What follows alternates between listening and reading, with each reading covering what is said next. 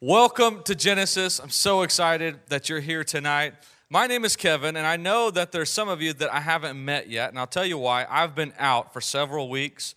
My wife and I, she gave birth to twins recently. They're actually a month old now, and so I've been out, and we've been just enjoying life with the twins. I have a picture of them I'd like to show you. That's Luke on the left. That's my only son, my first son that I've ever had.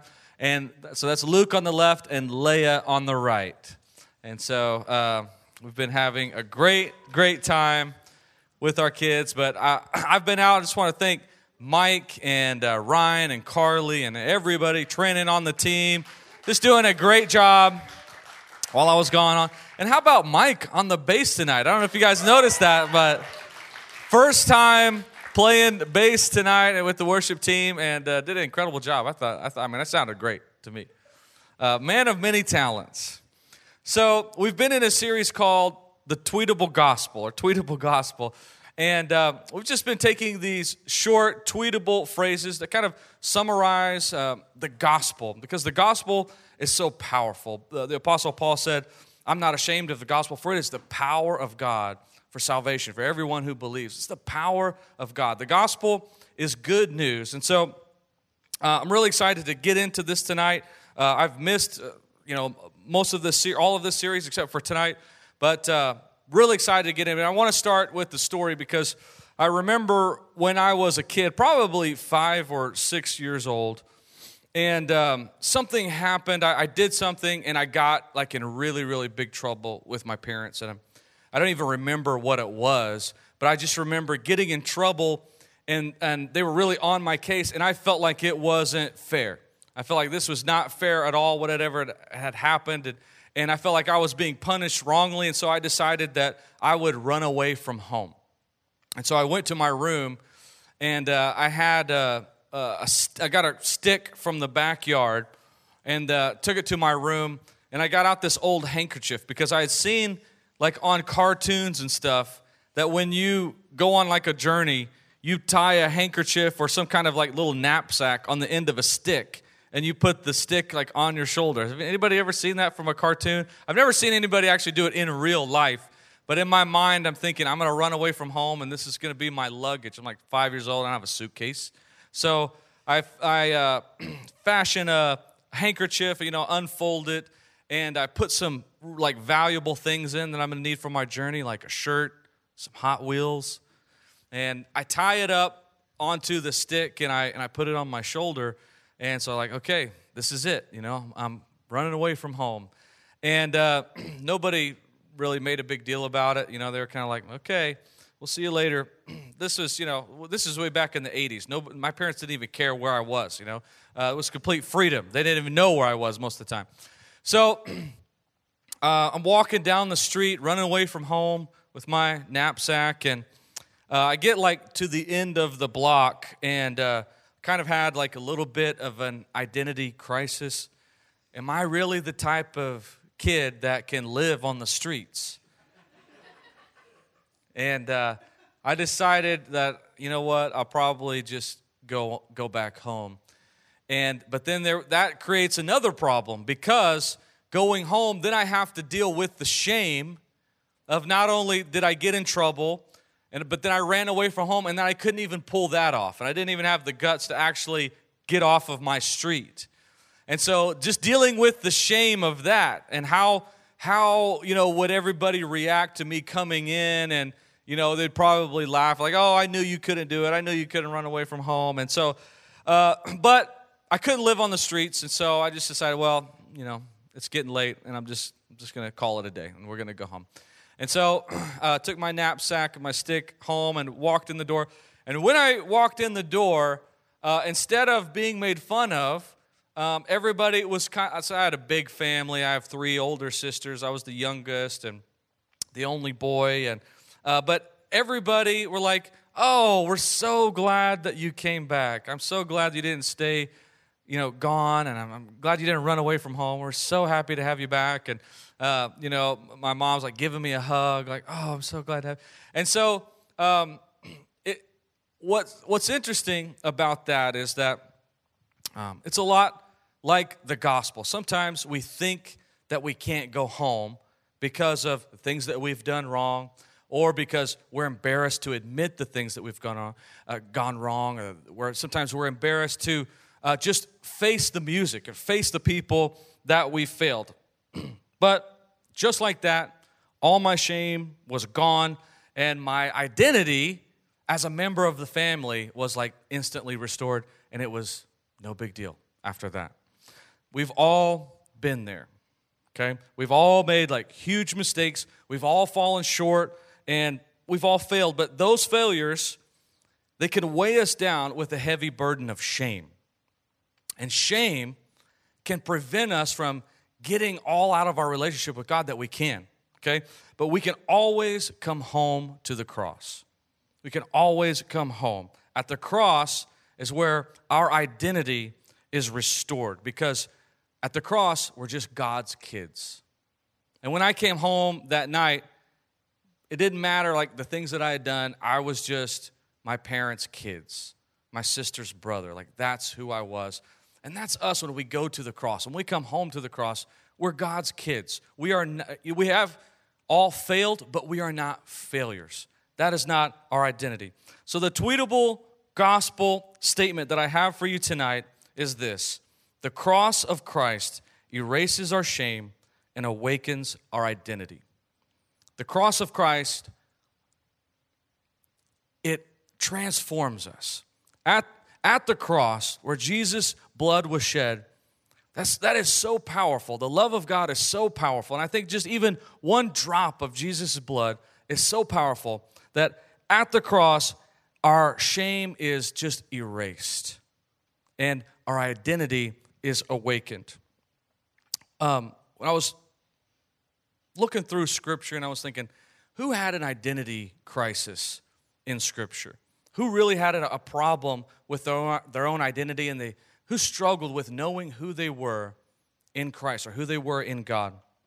And I felt impressed to really study the story of two kings, and Kings Saul and King David. And looking at their stories and just studying a little bit about each one of them, we could really learn a lot about identity and how to deal with shame. So first we'll start with King Saul. Now King Saul, he was called by God.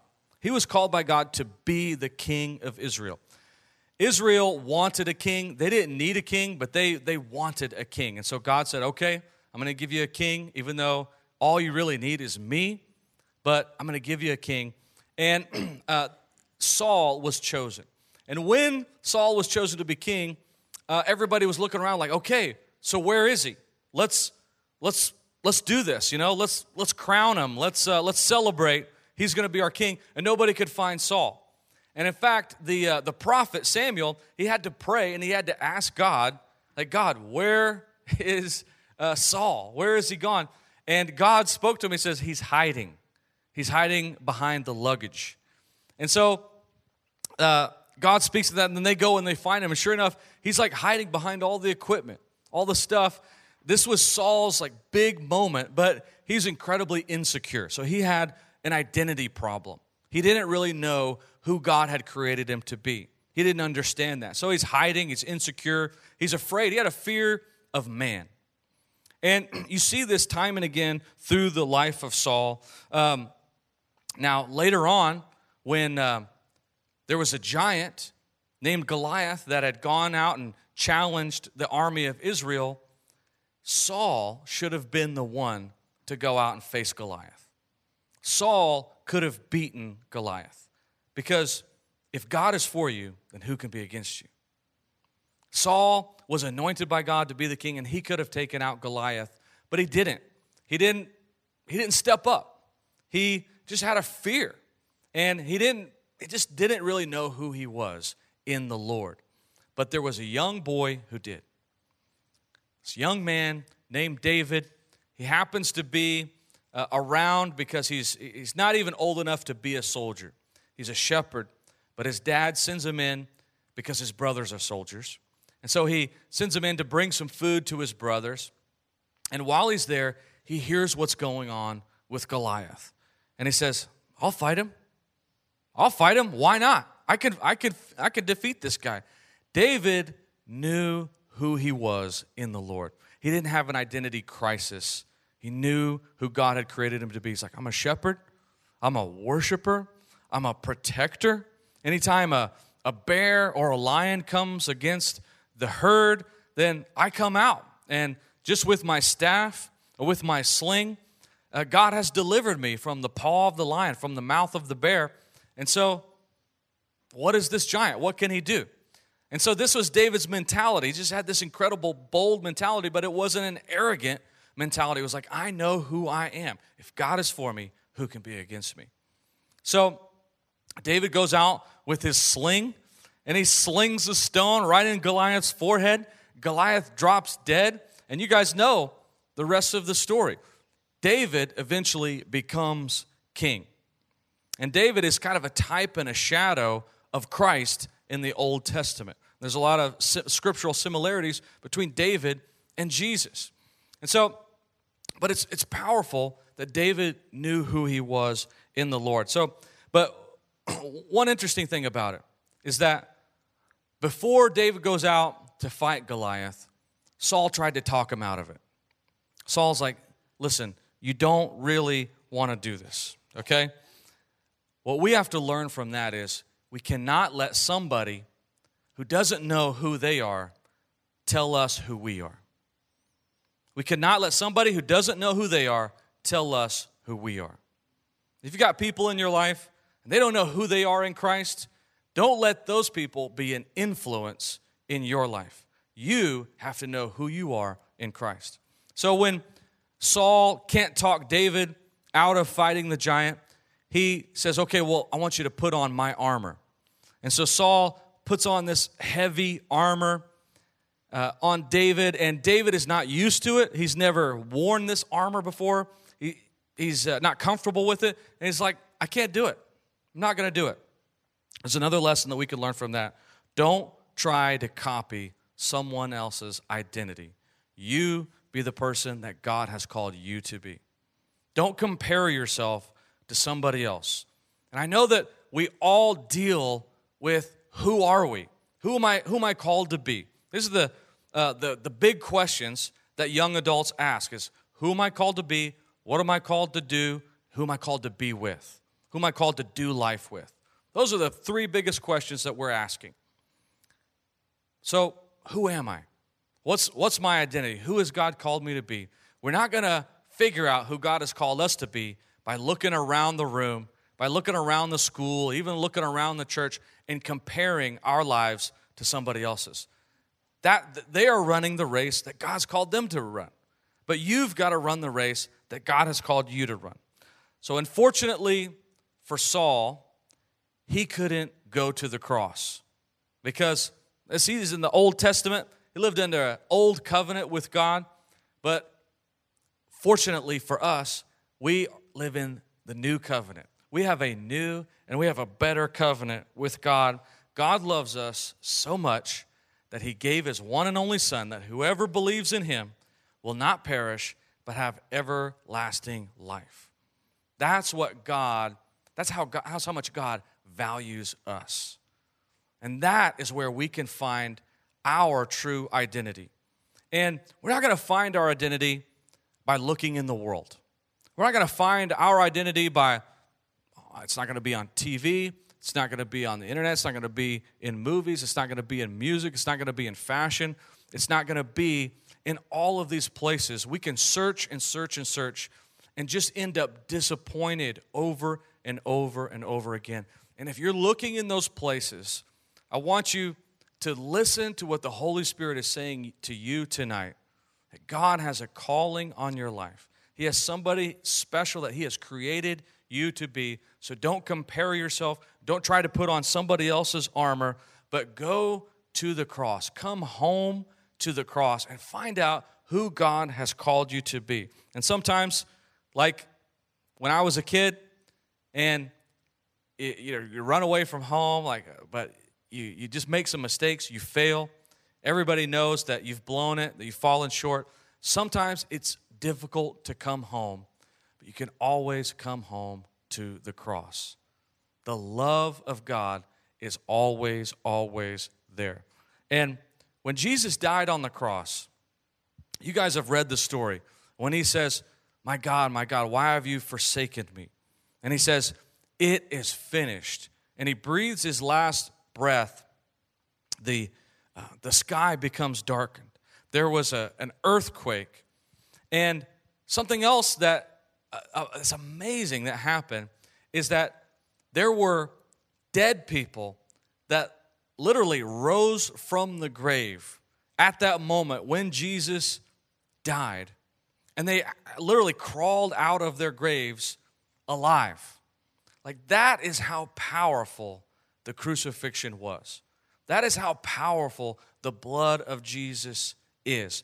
And I love that because it's an amazing illustration of the power of Jesus' death. And it's an amazing illustration of the power that we have access to. The same power that raised Christ from the dead lives in us. And it's that sacrifice, it's that power, it's that love that gives us the freedom to always be able to come home to the cross. At the cross, our shame is erased. Romans 8, chapter 1, the Apostle Paul says, there is therefore now no condemnation for those who are in Christ Jesus. If you're in Christ, there is no condemnation for you. And I know that we all struggle with this. We struggle with feeling condemned. God's not condemning us. Sometimes we're condemning ourselves. Sometimes it's the enemy, and he's condemning us. And it's, we make mistakes, but the enemy comes in with all this shame, with all this guilt. He tempts us, and he tempts us, and he tempts us. And when we fall into that temptation, he pours on the guilt. You're a loser. I can't believe you did that. You're a failure. You're never going to have a strong relationship with God. You're never going to be special. You're never going to do anything important. You're never going to make an impact because of who you are. And the enemy tries to attack our identity. But that is why we have to keep going back to the cross. We have to keep going back to the good news, the gospel. The cross of Christ erases our shame and awakens our identity. If you're having a struggle with your identity in your life right now, if you're dealing with shame, if you're dealing with guilt, if you've been comparing yourself to everybody else and feeling like that you are not good enough, come home to the cross. Let your shame be erased and your identity be awakened. Remember who God has called you to be. You don't have to put on somebody else's armor. You be the person that God has uniquely created you to be. Remember your fingerprint, that nobody else on the earth has the same fingerprint as you do. You're unique. You are fearfully and wonderfully made. You are God's workmanship, created in Christ Jesus for good works that he's already prepared in advance for you to do. Ephesians 2:10. If you're in Christ, then no longer are you a sinner. You're a saint. Know the good news tonight. Hear the good news tonight. If you're in Christ, you're not a screw-up. You're forgiven. If you're in Christ, you're no longer lost. You are found in him. If you're in Christ, you're no longer unworthy. You can come boldly to the throne of grace to find help. If you're in Christ, no longer are you fatherless. I don't know who needs to hear that tonight.